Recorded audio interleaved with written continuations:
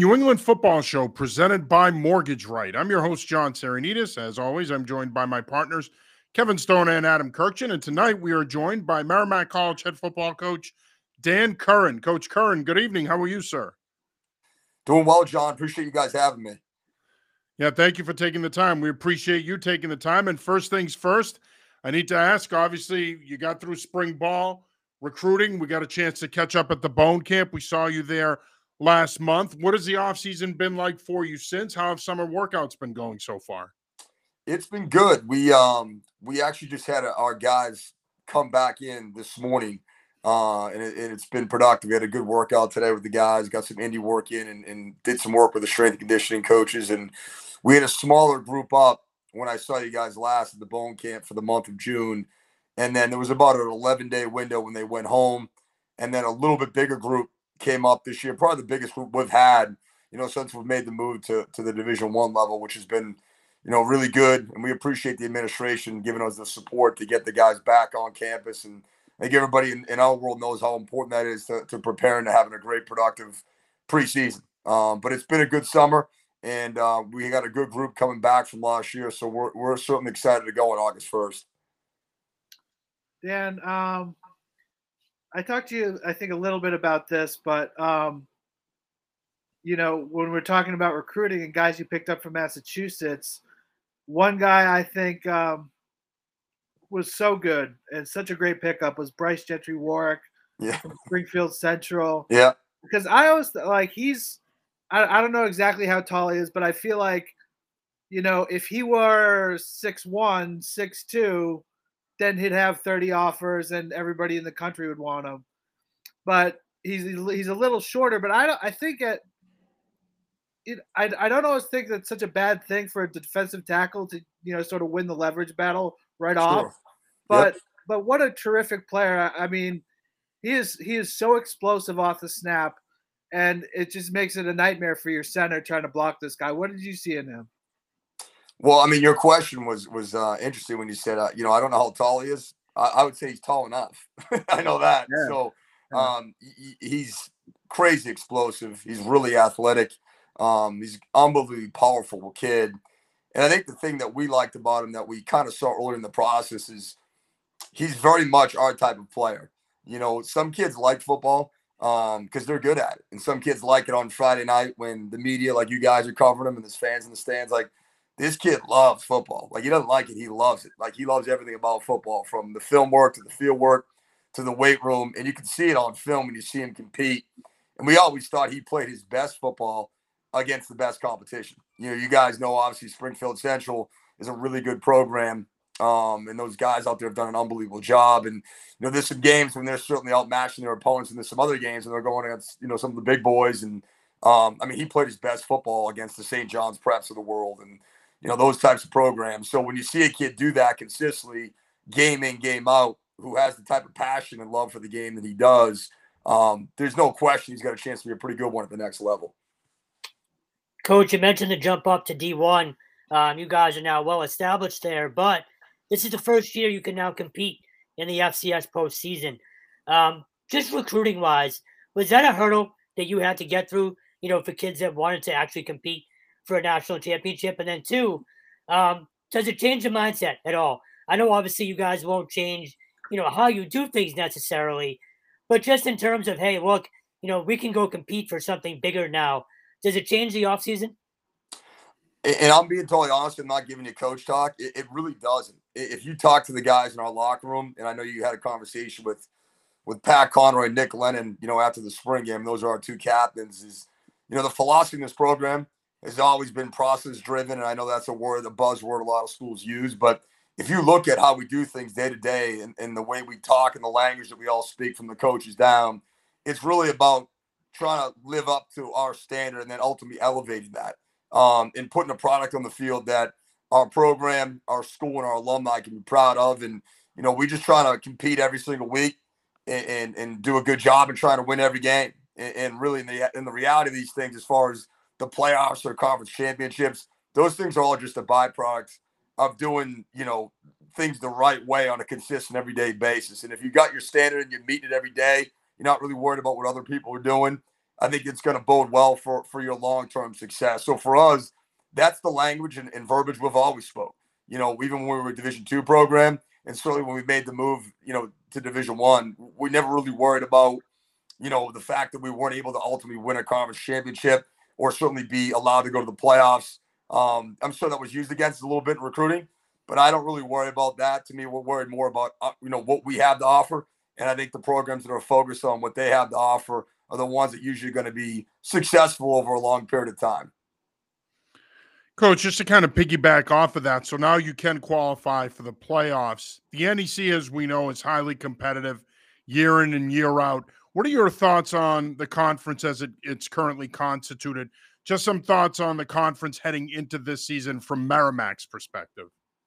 Yeah, I mean, obviously, I think the great thing about the conference is on any given week, you hear this from a lot of schools and different conferences, but it's not always the case. I mean, anybody can beat anybody. And I think that's what makes the conference so much fun to cover and so much fun to compete in. So, certainly some of the programs that have been at the top, like a Sacred Heart, in the Central Connecticut, I think they're going to have an opportunity, to obviously be really good again this year. And obviously it starts with St. Francis. You look at what those guys did last year, and they had an unbelievable year. And I think that staff does a tremendous job of kind of similar to what we do, is not really worried about what other schools in the conference or either other FCS schools in the Northeast or who they're recruiting. They're going to recruit their type of kid. And they're going to do a good job of developing those guys and putting them in position to be successful. And I think they do that as good as anybody, So the conference I expect to be crazy again this year, with everybody having an opportunity to compete for potentially a conference championship. And, obviously we've got some good players back, some guys that have some experience and coming off a really successful season. But we all know in that locker room, that really doesn't translate to anything unless we continue to develop and live up to that standard we touched on earlier. And just to follow up on that, you mentioned St. Francis. That's a program that's dealt with other programs rating their program for players. How hard is it when you're an FCS program in a conference like the NEC, and you guys have done a tremendous job in recruiting, and you see that with the amount of guys that you have that have had the opportunity in recent years to play professionally. But how hard is it to deal with other programs outside the conference, maybe Group of Five or even Power Five programs, targeting schools in your league to try to get players off your rosters? How hard is it to keep guys on your roster in this era of the transfer portal? Well, I think the reality is everybody is susceptible to being, poached in the transfer portal unless you're really a true blue blood Power Five program, right? Because even some of these Power Fives or Group of Fives that are successful, some of these guys are going to have opportunities to go to a top 10 school. And it's not even about whether they want to be there more, but it's about what's being given to them, right, with the NIL deal. So it's always going to be a challenge, I think. I think for us, there's no perfect science to it, but I think we do a good job on the front end of trying to attract a certain type of kid that's maybe looking for a different experience. It doesn't mean you're going to be totally immune to it, and I don't think anybody is. But if you look at our program, and we're not talking about the kid that's, honored his commitment and spent 4 years in our program and is looking to do his grad year or last 2 years of eligibility, somewhere where he can play a little bit more, because obviously we want those guys to have a great experience. They've honored their commitment to us, and hopefully we've done the same to them, and hopefully they've had a great experience. They've gotten a really good degree from Merrimack. I'm talking about kids that are too deep that, hey, kind of surprisingly opted to go. So I think we've had like 2 guys in the last 3 or 4 years. And I think that really says 2 things. Number one, they can tell you the type of kid we're recruiting is probably a little different. That's looking to be a part of something bigger than themselves, and they value the community that we have here at Merrimack and the program that we've built. And I also like to think it means that we're running a pretty good program, and the culture that we've built isn't just good for our really good players, but for the kid that's a third or 4th string kid that's just trying to make the bus and have a great experience playing Division I football and getting a degree. So again, the law of averages, it's going to affect every program at some point, but we've been lucky that we really haven't been directly impacted a ton, and the people that have, it's been 1 or 2 guys, and hopefully we can continue with that trend. I look at some of your top players from last year, and it's like freshman, sophomore, freshman, sophomore. A lot of guys either coming back or just made a big impact. Is some of that, do you feel good about how you recruit when you know you can bring in young players and make them play right away? Yeah, well, I mean, I think the big thing is we're one of the programs in this. There's certainly a bunch that out there that still do it. We recruit high school kids, and when I mean high school, I mean obviously prep school kids coming out of not the transfer portal. And we put a premium on that, and we work really hard at building relationships with high school programs and their coaches, and that's where the trust is really built. And I think those programs and those high schools trust us that we're going to do right by their kids and develop those guys, and that sometimes allows us to get a kid that maybe should go a little bit higher, but is choosing to be a part of what we're building here. And I think our staff in our strength program and our athletic training group has done a good job with the developmental piece, with our guys and getting those guys prepared and getting better every single year. But I think it all comes back to the kids. And if you recruit a certain type of kid and you stay within that formula, you don't stray very far from that. And I think where some schools get in trouble is there's a need they have at a position, or they get really wowed by someone's ability, but maybe that individual isn't a fit for whatever reason for your program and your school, and you kind of bend a little bit to get that individual, and you're not quite sure like what the end result's going to be, but man, he's really talented. Those usually don't end well. And I think for us, we haven't done a whole lot of that. Every kid, you mentioned a kid like Bryce Work, a lot of our guys and some of the guys you wouldn't be as familiar with that are from outside our region, it's the same blueprint. It's the same type of kid, the same type of values that's important to them and their family. And I think because those kids are bought in and they're coming to Merrimack for the right reasons, they have a chance to develop and get on the field early and make an impact as a redshirt freshman or sophomore. Coach, you mentioned building those relationships with the local staffs, the high school staffs, and obviously you've been around a while and have been able to do that. But the showcase days that have been in Connecticut and even here in Massachusetts, and really just the camp scene overall has exploded over the past, I don't know, 5 or 10 years. Yep. How valuable are those now, particularly with the portal for kids that, might not get seen as much? There's no question. And I think the other piece, interesting enough, is you mentioned the portal. When we've gotten kids from the portal, it's primarily because of the relationships that we have with some of these coaches. So a young man maybe went somewhere and it was a really big school, and you really can't blame the kid, right? You get an opportunity to go to a Power 5 school, or maybe a really, a blue blood FCS program, and, maybe it isn't the right fit for whatever reason. And the kid's looking for a new home, and, at the end of the day, they're looking for a certain type of experience. And I think when you got relationships with some of these coaches and they know, hey, listen, we know what's going to happen in Merrimack from a standpoint of development, from a standpoint of making sure you're working with these kids through thick and thin when things are going well, when things aren't going so well, making sure these kids are getting a degree, and then helping prepare these kids to take the next step in their lives. And I think a lot of these coaches know, we're going to do right by our guys, and that's something we take a ton of pride in. So those relationships, they certainly help us when we're getting a kid that maybe could go a little bit higher, or the program's got a little bit more notoriety. But it does help us when we do take a transfer, which we don't take a ton. But if we take 2 or 3 a year, it's usually someone that we have a relationship with, someone who's got friends that they play with on our program.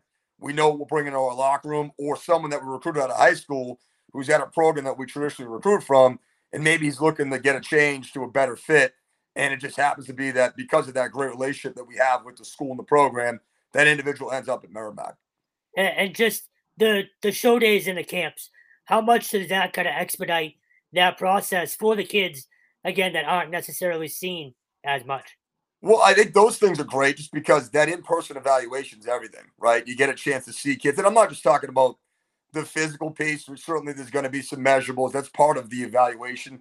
For us, it's more about, hey, it's just kind of just confirm what we already thought about this kid. We're not offering a kid just based off of 40 or the fact that an old lineman's 6'7" with a huge wingspan. It's more like, hey, that's great that they check a couple boxes with the physical piece, and that is part of it. But seeing how kids compete, seeing how kids interact with their teammates, with their coaches, how they handle a good rep, how they handle themselves in class, or those guys that are taunting people, and even how these guys are handling a bad rep. You lose a rep against another good player. How do you respond? How do you come back? And if you're a real competitor, those kids usually find a way to put their best football in the next play. So those showcases give you a chance to see a lot of that stuff, because you don't get a chance to get out and watch a lot of these kids play games live. So that environment is huge for, certainly all high school kids, but New England has done a really good job of elevating the football and giving these kids an opportunity to be out in front of a bunch of colleges. And sometimes in a case where all in one place, you get all these colleges all in one place, and it's a great thing for them, but it's also a great thing for the coaches as well. And it's been awesome, for their entire recruiting process. You are watching / listening to the New England Football Show presented by Mortgage Right. I'm your host, John Saranitas. As always, I'm joined by Kevin Stone and Adam Kirchen. And our guest tonight is Merrimack College head football coach Dan Curran. Just as a reminder, if you are looking to sell your current home or buy your first home, give our friend Herb Devine a call at 781-254-2846. You can also email Herb at situate.mortgageright.com. He and his team are available anytime, including nights and weekends, to help you find the right home. Coach, I want to talk about your schedule. Obviously, you guys transitioned to Division I a few years ago. As part of that process, you start to play more higher profile opponents, both locally, but also along the East Coast. Stonehill made that transition last year. They're going to be opening up with UNH this year. You guys are going to be traveling out to Amherst later on in the season to take on UMass. Talk a little bit about your schedule. What goes into the schedule, and why is it important for you guys to play a Harvard, a UMass, a Holy Cross? Why is it important for you to play those programs both on the field but also off the field as well? Yeah, no, I think obviously our path, and Coach Gardner will attest to this, was a little different than Stonehill's, where because they were replacing Bryant, they got a full conference schedule, which was pretty cool. Now, they didn't get a full 11-game schedule, but I know for us, like me and my AD, Jeremy Gibson, we had to hustle. We ended up making the announcement, I think in September of 18. We played our last year in Division II. We had to basically create a schedule. And I think we only got 4 conference games, and one of them was already on the schedule in Central Connecticut, who was actually the conference champ at the time. So we ended up taking on some heavy hitters early. Like we played Rhodey our first year. And we had some interesting, other games and matched up. I think we had Lehigh that year as well. But every year we tried to ramp it up. And as you probably understand, when you're doing out-of-league scheduling, at least in regards to college football, which is a little different than basketball, these out-of-league games, these out-of-conference games, they're done. Those contracts are done years in advance. So it's not like something that we're picking up a game, 6 months before the season. All these games are being, those contracts are being negotiated 2, 3, sometimes 4 or 5 years down the road. So I think, our administration, along with our staff, has done a good job of continuing to try and expand our footprint. And, like you said, give ourselves an opportunity to compete against some really good programs, some of the best in the country at the FCS level. We're going to be starting to compete against some FBS programs as well. And not just for the football and the athletic piece, but the opportunity for us to expand our brand as an institution. When you play a Harvard University, you play a Holy Cross, you play a Lehigh, and obviously now you play a UMaine. I think we played them in 21, and you're looking down the road. We're going to be playing Air Force Academy. We're playing UConn, and you mentioned this year we have University of Massachusetts later on in the year. So those were all exciting things for our kids, and I know they look forward to those opportunities. But it's a great thing for the institution as well. And if you look across the board with Merrimack, all the teams are doing it. And I think our basketball team just picked up a couple Big Ten schools. So it is really important piece, for the exposure for the school and the increase, the brand. That's something that we take a ton of pride in here, and we're looking forward to the opportunity that we're going to have in front of us this year. Yeah, and you mentioned the brand and expanding the brand. Of course, Bryant joined the Big South last year. That's kind of been their goal, why they made that move. How important is expanding the brand from a recruiting standpoint? Because you have a certain base in terms of your recruiting now, but if the brand can go national or even expand beyond New England and the Northeast, how much does that help you in recruiting? Well, I think it helps a ton. And I think, first off, you got to know your institution. You got to know your program. And, the word people use all the time is culture. But you got to kind of know what the formula is for your school and your program. And I think it's a little bit different for everybody, even within the Northeast. You look at schools, certainly like the Ivy Leagues, they have a national reach. And even a program like Holy Cross, who's a top 5 program. And, Coach Chesney and his staff has done an amazing job there. And, they obviously, it's a well-known program with wonderful tradition. And I think for us, that's obviously the goal to get to that point. But number one rule of recruiting is to protect your backyard. And, we know how important that is, and no matter what level of football you're at. And then we do certainly have our areas where we've done a good job of, having a strong brand and having a really good reputation. And, obviously the New England piece is big. And, we've had a lot of success in the DMV, which is the DC, Maryland, Virginia area. If you look at our roster, we've had a ton of really good players from that area. And I think the New Jersey area is an area that we've done a really good job in the last couple of years. And as you know, there's a lot of good football players coming out of that state. So I think for us, we've had some one-offs, whether it be Georgia or Florida or the Midwest, and would like to continue to expand upon that. And I don't think you want to build your whole program off of that. Certainly not, with where we're at. But I think you want to continue to have, guys. You might pull a key guy out of that area, every other year. And I think if you can do that, as your brand continues to expand, you're going to obviously bring more talent in your locker room and ultimately have a better product in the field. Now, even since you've been at Merrimack, the landscape for high school football in New England has changed in terms of recruiting because you see so many more prep schools now. Yeah, Kev mentioned the showcase days. It's really spread out. And so how has that changed in your eyes? Because I remember when you were a player, you usually just went 4 years of your high school and did that, and Yep. and it was in some ways simpler. But how has it changed in your eyes, even since you've been the coach at Merrimack? Well, I think first off, there's great players everywhere, and there's still really, really good players, in public school football, not just in Massachusetts but in New England. Some of our very best kids were those guys, and you're looking at a Tyler Roberts, who's a great player for us and a two-time captain. I came out of Wilmington High School. He probably didn't have a whole lot of offers. I think it might have been maybe us and Stonehill, if I'm correct. But Pat Conroy's another guy. I believe it was us and a couple other schools in New England, and that guy's going to have. I mean, he's got an opportunity to play in the East-West game next year. You know what I mean? So there's great players everywhere. But I do think that with the evolution of the prep school world, I think number one, I think the kids are more developed because a lot of these kids are PG and are reclassing, which, as you know, in our sport, I mean, it's all about physical development. So it's a little bit different than some of these sports that are strictly skill driven, like a baseball or a basketball, lacrosse, which that's part of it. But the physical development piece is huge in football. So that's beneficial. And I think getting these kids competing where you can look on a field in a prep school game. I mean, there was a game that I saw 2 years ago with Choate Deerfield where there was probably 18 scholarship kids in the senior PG class between the two schools. That's not even counting the underclassmen.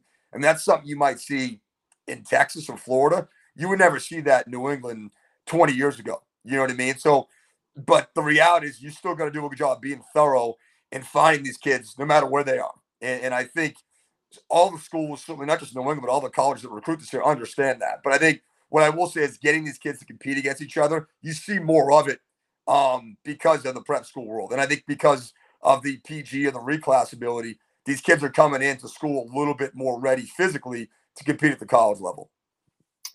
Coach, I want to go back to the schedule for a minute, and you just talked about Holy Cross. You guys jumped right into the deep end with them to open the year, and you've done it a few times now. What is it about them that sort of sparks that rivalry? And it's become one of the better rivalries in New England, but why them to open the year? Is it just, hey, let's jump right in and see where we're at?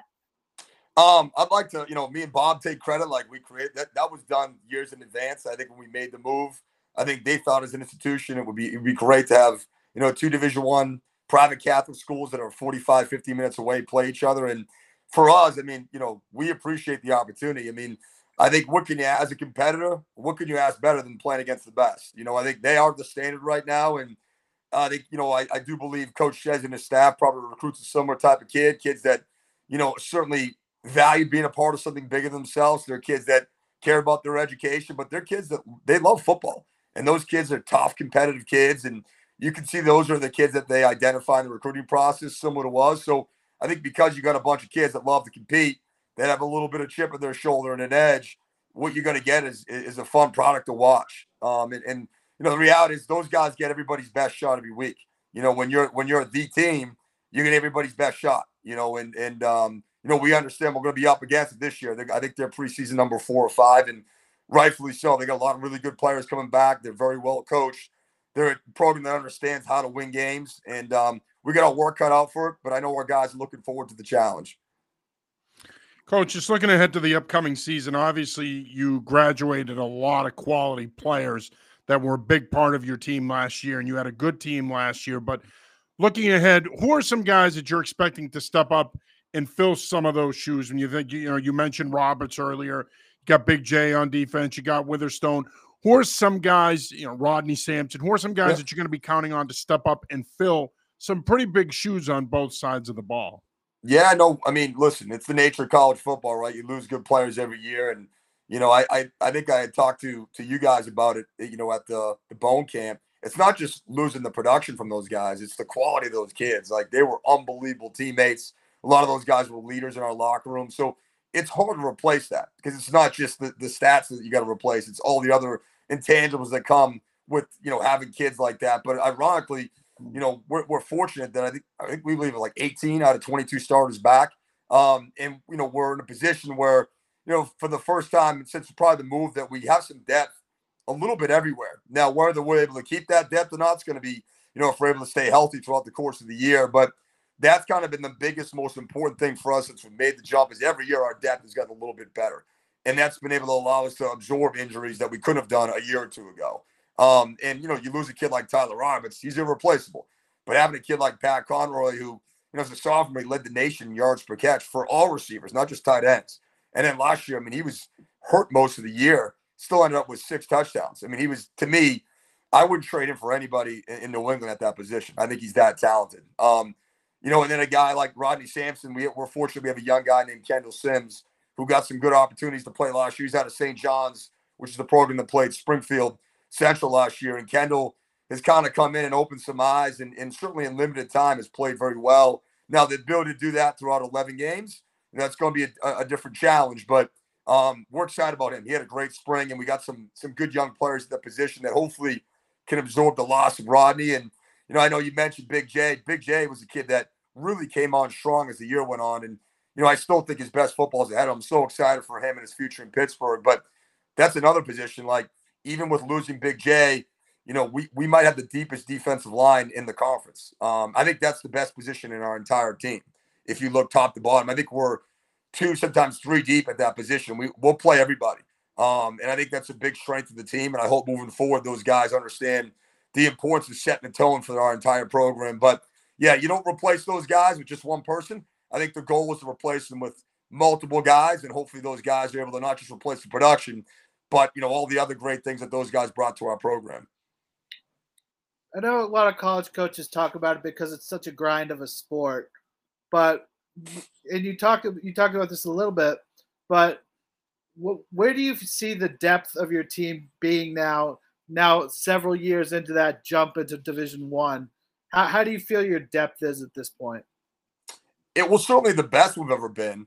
I think if you look at our team in 21, we came out like gangbusters. I mean, we obviously had a pretty big win week 2, excuse me. And then, really probably should have won the game at UMaine versus a pretty good program. I thought Coach Charlton did a great job with that team, and we outplayed those guys, and the reality is we didn't pull that up. We started that season off, we were getting top 25 votes for the first 4 or 5 weeks of the year. And then you look the way we kind of limped to the finish line. And, a big part of that is guys being thrusted in the lineup maybe a little bit before they were ready due to injuries on both the O and D line at the running back spot. But the blessing in that is you got guys really valuable reps. And I think for us, if you even go way back to when, I've talked to people in the media from our move in 19, the move wasn't so much about we had really good players already in 19. It was about making sure our 2s and 3s were very competitive with our 1s. And I think every college coach at the FCS level, and even probably to a certain degree at some of the group of 5, will tell you that no one has enough depth, right? You can never have enough of that. But I think we're in a place now where we're certainly got a lot of competition in every positional group.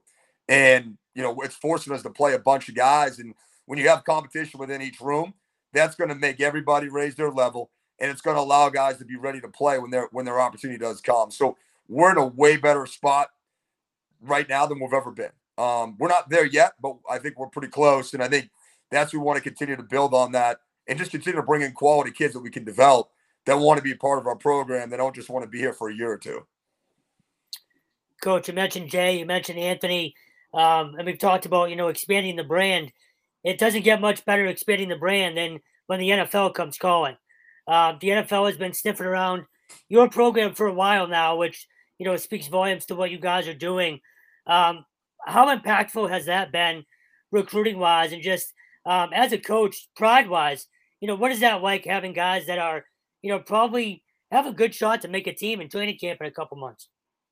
Well, it's something that, again, when we have our guys are getting ready to make that transition and they're getting ready to graduate or finish with their masters, as a staff, that's something that we made a priority early in our tenure here with me and Coach Shinetti being together almost 10 years now, is that we want to be a big part of that process and those guys taking that next step. And for some guys, just helping them getting, an interview somewhere with an alum, or helping a guy get an internship with another alum in a different industry that maybe we don't have a ton of ties in. But the football world is a world that we have a lot of relationships with, and we're able to utilize those relationships early in our tenure at Merrimack, and it's worked out well. And certainly the kids that have gotten the opportunities have done their part in performing really well, both on game day and at some of these pro days. And it's been a really cool thing for the program. I think it's great for our guys to have that carrot that, like, this is a reality here at Merrimack. If I put the work in and I continue to develop, being signed and someday getting a guy drafted, like, that's something that we've been able to do pretty consistently. And, we do take a lot of pride in it, and we take a ton of pride in letting our guys know, like, if you do things the right way.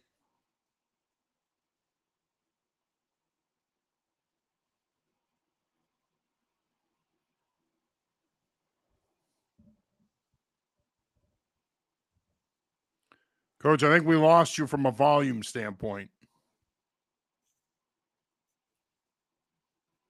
Coach, we didn't get what you just said there. You didn't come through volume wise.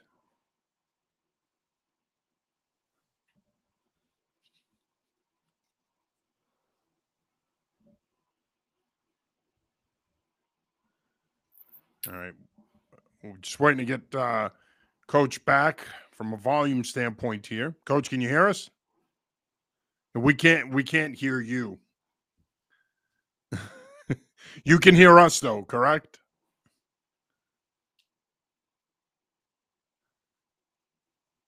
Can you hear us?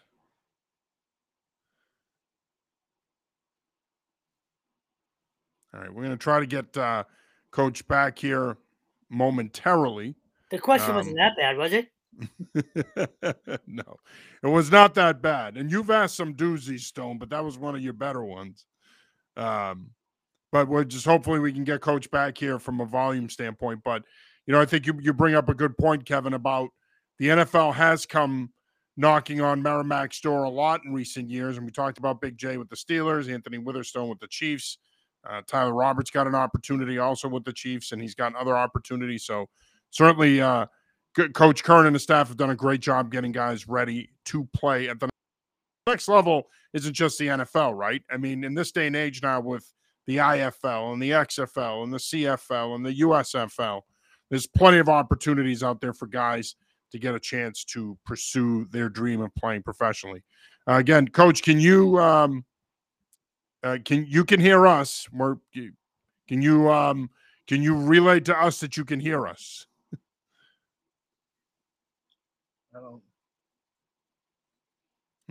We still have Coach here visually, but we're hoping to get him back from an audio standpoint. Adam, you brought up Bryce Gentry-Warwick earlier.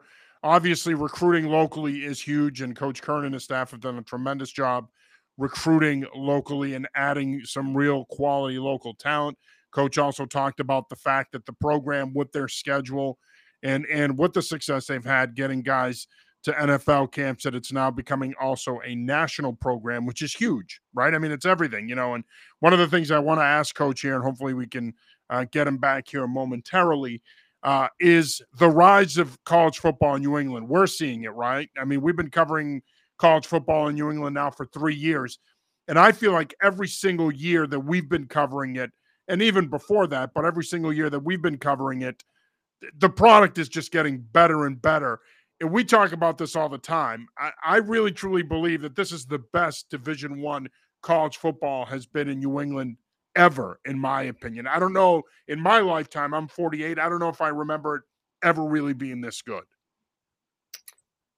Yeah, it might not be. And the other thing, when you talk about Bryce Gentry-Warwick, is he was one of those guys that was sort of seen as like a midway because he wasn't that big, but he's just so athletic. And it's just one of those things where I feel like Coach Curran, as somebody who played in Massachusetts and has all those connections still, is going to get the real deal on some of these guys. And he's just done a great job of recruiting this area. Coach Curran is back. Let's see if he can hear us. Coach, how we doing? All right, we got you. You're back. I apologize for that. My question wasn't that bad, was it? Not yet. I didn't even hear it, so I can imagine it wasn't a bad question. So. Technical difficulties. I have to give Coach Rosenbaum credit for that one. He just tried to call me about a recruit, and it just got me. For some reason, it muted my phone. So hopefully he's listening to this. Tell him he better not call me back till the show's over. So yeah, seriously. I mean, come on, Coach. I mean, we only got about another 10 minutes here. You can't wait about another 10 minutes. I'm kidding. But Coach, one of the things we talked about while we were waiting for you to come back on was how much Division I football in New England has gone to the next level in recent years. I mean, I started this thing in 2019. Kevin and I hooked up in 2020. Adam then joined us in 2021. But in the last 3 years in particular, it's amazing to me just how much, and I don't want to say better necessarily, I'm not sure that's the right word, but just when you look at where Division I college football in New England is today, I'm not sure it's ever been this good, where you have so many programs. You have 16 programs in the region, and so many of them are competitive now, and they're competing for conference titles and the opportunity to play in the playoffs or in a bowl game. What are your thoughts on where Division I college football in particular is right now in New England? I mean, I agree with the sentiment that you just said. I mean, the reality is all these programs, wherever they are in the process, some of them are rebuilding, they got new staffs, or they're established programs. Every one of them is really competitive. And I think, it starts with some of the, these institutions did a great job with their hires. You look at some of the programs that are really thriving right now, the ones that turned around quickly. It's not coincidence that they've brought in some really talented coaches who have put together some good staffs. And it's been exciting to be a part of it, and I think with a number of schools making the jump, and the administration's understanding, what it takes to make that jump. And no transition is ever going to be perfect. But I think the schools investing the resources and understanding, like, if we're going to make this move, let's do it the right way. And I think the great thing about it is, the more the merrier, right? The more talented teams we have, the more competitive it is from the FCS and FBS world. I think it's just better for college football in general and all of New England. So it's been exciting to see. And there's no question, I think it's as good a college football as it's been in New England since certainly I remember. I remember even back when I was playing, it was, the CAA was well known, and you had some good programs in the Ivies and the Patriots, but the depth of talent and the amount of teams that are really competitive now, you just didn't have it back then the way you do right now, which is awesome. And it's really exciting to be a part of it. Yeah, and you made a great point there. Look at the CAA, right? I mean, UNH wins a share of it last year. You got URI, who was in the mix. I think Jordan's going to get Maine going. He's a Maine guy, Maine alum. He knows what it takes to win there. Those three programs, they represent New England, have been highly competitive programs. You look at the NEC with you and the job Mark has done down at Sacred Heart, and I think Adam is going to get Central Connecticut State going. Yep. Eli and his staff have done a good job, considering that Stonehill has only been in the conference for a year. And then you look at the Ivy League. I mean, Harvard, look, Coach Murph is an institution there. Obviously look at Dartmouth, Coach Stevens. We wish him well in his recovery. He's an institution at Dartmouth. I think we had Tony Reno on a couple of weeks ago. They won the Ivy League last year. Tony's a terrific coach. And then you look at what James Perry's trying to do at Brown, of course, Andover guy. So, I mean, that's the thing. When you look at those programs at the FCS level, that there isn't really a big gap between a UNH and a Maine. You saw when they played their rivalry game, there isn't a big gap between the programs around here. To your point earlier, it is uber competitive. It is. And I think it's awesome for all the college football fans in New England and the alumni bases to be a part of it. Every week you got to go and you're not sure what you're going to get, but it makes it exciting. It makes it ultra competitive. And as a staff and as a program, you got to bring your best every week. And I think when it's that type of environment, it's just so much fun to follow and be a part of. It's definitely the deepest pool I think that New England has had in a long time at this level. when I look at some of your games, the atmosphere has been terrific at some of these games you've had. And Kev can speak to that too. Obviously, he's been there. But where are you from an atmosphere standpoint? Where do you want to get to as a program with the atmosphere? Because I think right now it's a fun place to play. You can pack the place out. Yep. It can be really nice there. Yeah, I mean, obviously, I think I'm accurate with this one. I think we've led the conference in attendance, average home attendance every year we've been in the conference, which is pretty cool.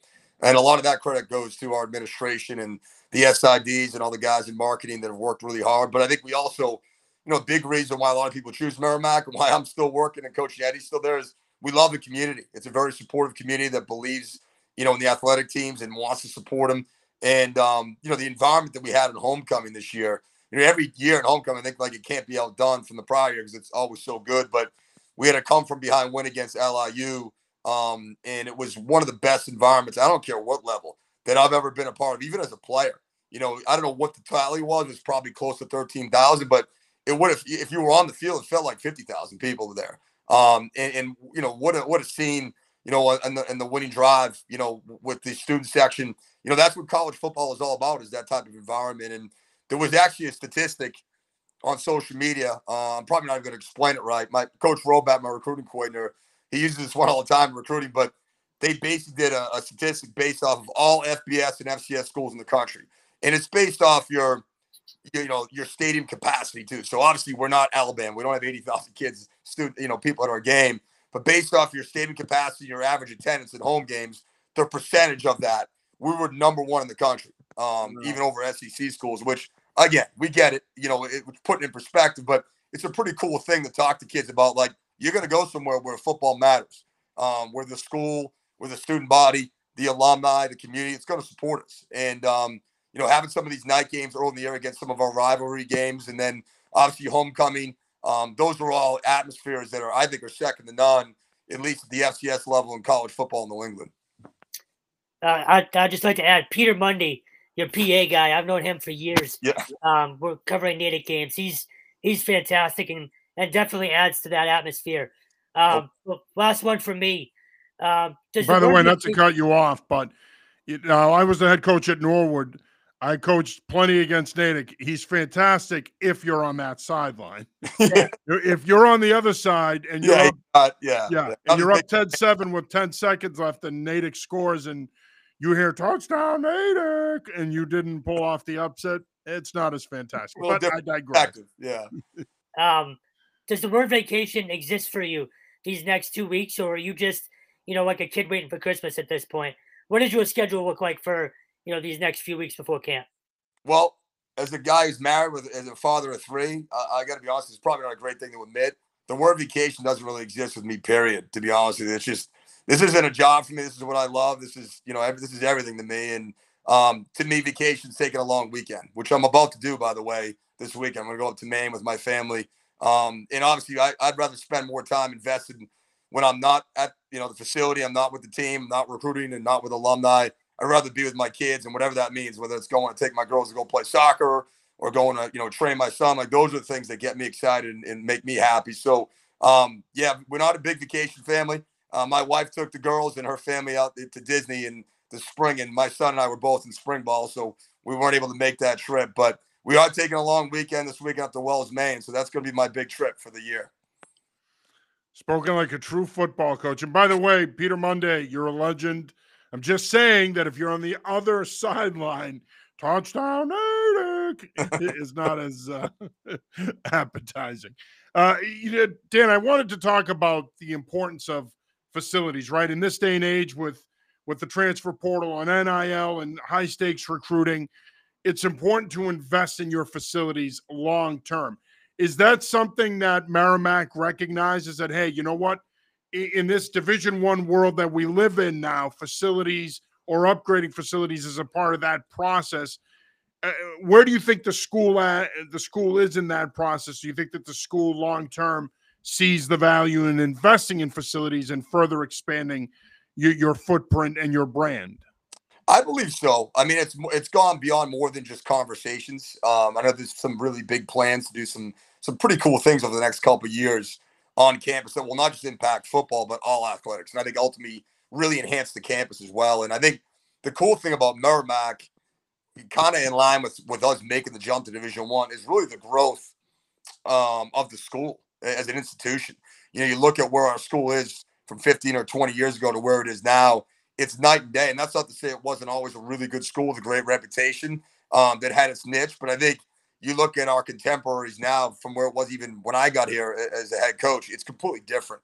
And President Hope and the administration has done an unbelievable job of not only expanding and growing our brand and growing the school, but doing it the right way. And you look on campus, there's brand new academic buildings, brand new dorm rooms, and they're everywhere. And at a time and era when everybody else is going the other way, we're continuing to grow. And we're buying, land across the street and for more expansion. And there are plans, significant plans for, obviously athletic facilities over the next, hopefully 2 to 3 years that I think are very real and tangible. So we're excited about that. And I think the move to Division One kind of was in line with us growing as an institution. So I believe that's going to be in the very near future. And, what we always tell our kids, like, listen, we number one, we want you to be here for the right reasons. So don't choose us because we have the best this and that. Come here because you want to be a part of what we're building here.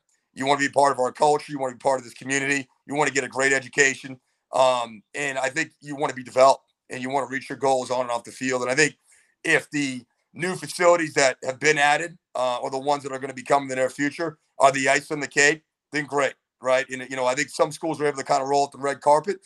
For us, that's never been really how we do things. And those aren't the kids we want anyways. But I think you hit the nail right in the head. To be competitive long-term and to do this at a high level and sustain it, you certainly need an investment by the school at a certain level. And I think Merrimack's more than willing to step up and make those investments. And, it does appear to be that something's going to happen here in the very near future. Two other kids from this recruiting class from Massachusetts are very local, extremely local. Two Central Catholic kids. Sean McCurry, who's the older brother, I saw play for you as well, was a captain and linebacker for you. And then Matthias Latham, who I thought was, if you're talking about two-way players, offense and defense, almost as good as anybody in the state in terms of being good at both offense and defense, running back and linebacker and safety. So what are those two guys going to bring to you? Well, I mean, obviously, I think going back to what we touched on earlier, with kind of working within the formula that's been good to us and not straying from that, those two kids are great examples of that. Matthias, he's a football player in every sense of the word. Like, that kid could probably play anywhere. And he's one of those kids, he's going to find his way on the field, I have no doubt. We're going to start him at running back, and we love the fact that he could be an all-purpose kid and do a little bit of everything, be a three-down back and play special teams. And Sean's brother, obviously, not really Sean's brother was he a captain and all New England linebacker for his. I have a great relationship and connection with their family. Sean's grandparents and my late parents were best friends, and Sean's dad was actually my idol growing up in Chelmsford. It's probably one of the reasons why we got his older brother Michael. But I think the best thing about Sean, and I'll tease Mike about this, Sean was a better high school player than Michael was. Now Michael continued to develop and became a hell of a player for us at Merrimack and was an absolute stud for a couple of years. But I think the thing about Sean is same deal you talk about Matthias, same deal you mentioned with a kid like Bryce Ward. They're just tough, physical kids that love the game. They're going to play with a chip on their shoulder, and they're going to represent our program and our community the right way. And those are kids that I'll play with any day of the week. So we're excited about getting both those kids. And, we've had good relationships with Coach A, who just retired in Central Catholic for a really long time. And those kids have been great fits for our program. And we want to continue that relationship moving forward, and excited to have both those kids here for the next couple of years. All right, one more, Coach. Quarterback-wise, you guys have been very lucky the last few years to have some very good ones from, Weston Elliott to Gavin stepping up last year.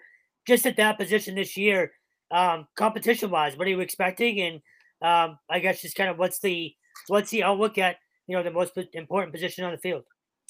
Yeah, so it was interesting. We went in this offseason, and obviously Gavin got hot for us and ended up winning 7 games in a row and took us, really to the conference championship game. And this is a kid who deserves a ton of credit. I mean, his freshman year, true freshman year before the redshirt, I mean, he was 5th string in the depth chart coming into camp last year.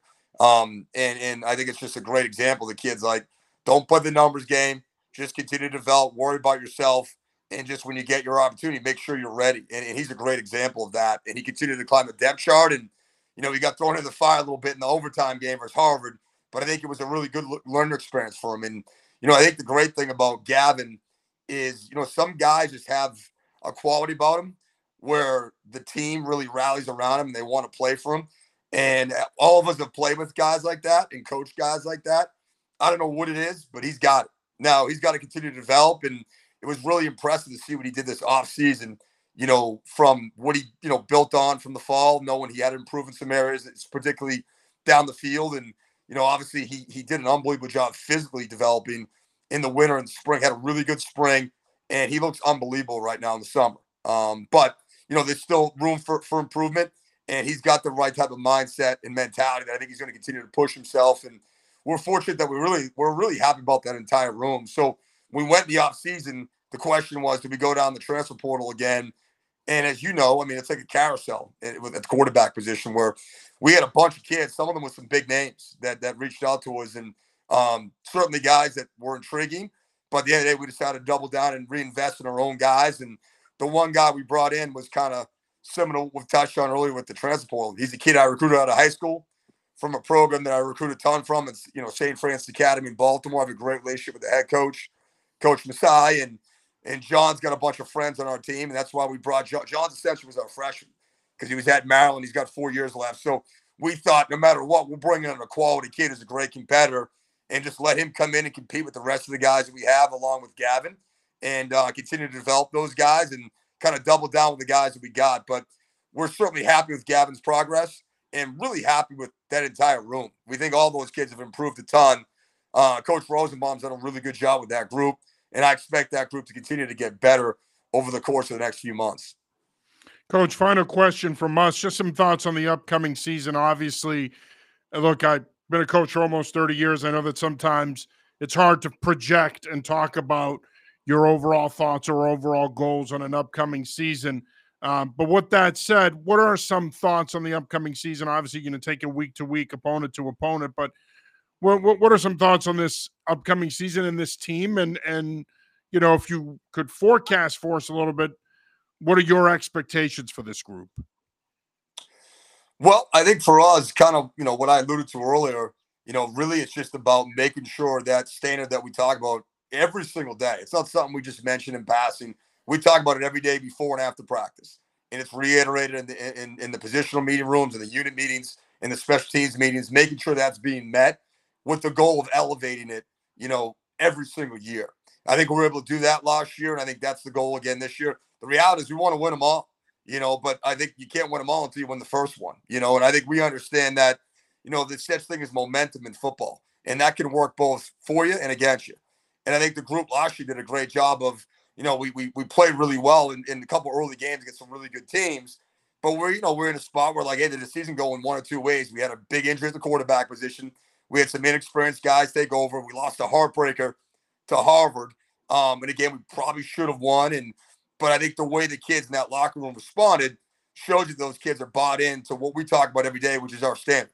And they continue to build, and that momentum you could see throughout the course of the year, confidence growing, finding different ways to win games in all three phases, and playing what I like to call a complementary football. It's going to look different every week, but the good teams and the good locker rooms, they find a way every week. So we really want to continue to build on that. And I think, part of having a great culture is winning football games. And I think for us, that we need to have a great camp. And both our offense and defense specialties, we need to get after each other for a couple weeks the way we always do. That's what we talk about what our standard is, to give ourselves a chance to go against the team we're going to play week one. So for us right now, it's can we elevate the standard? Can we do it once again this year? Take another step forward. And again, the goal is to try and win them all, but you can't do that until you win the first one. So really our goal is to have a great camp and then get into that thing and making sure that we're getting better every single week in camp, leading into week one to give ourselves an opportunity to compete against, a nationally ranked football program. Well, Coach Curran, I want to say thank you for taking the time, my friend. It's always great catching up with you. And, we take great pride in what we do here. And one of the things we take great pride in is the relationships that we have with the coaches. You've always been good to us. Your doors are always open to us, and we greatly appreciate that. We appreciate you, your friendship towards us, and we appreciate you giving us an opportunity to cover your program. John, the feeling's mutual. I can't tell you how appreciative not only myself and the staff and our program are, but I think the sentiment goes with all college coaches in New England. You guys have elevated this thing and done an unbelievable job with the coverage of high school football, college football, and obviously the Patriots as well. So continue the great work. I apologize for the technical difficulties. I'm glad to be able to work through it, but excited for the season. Look forward to seeing you guys down the road at a couple of the games. Thank you, Coach. Thanks, Coach. Yeah, not a problem. Thank you for taking the time, my friend, and can't wait to catch up with you during the season. Absolutely. You guys have a great night.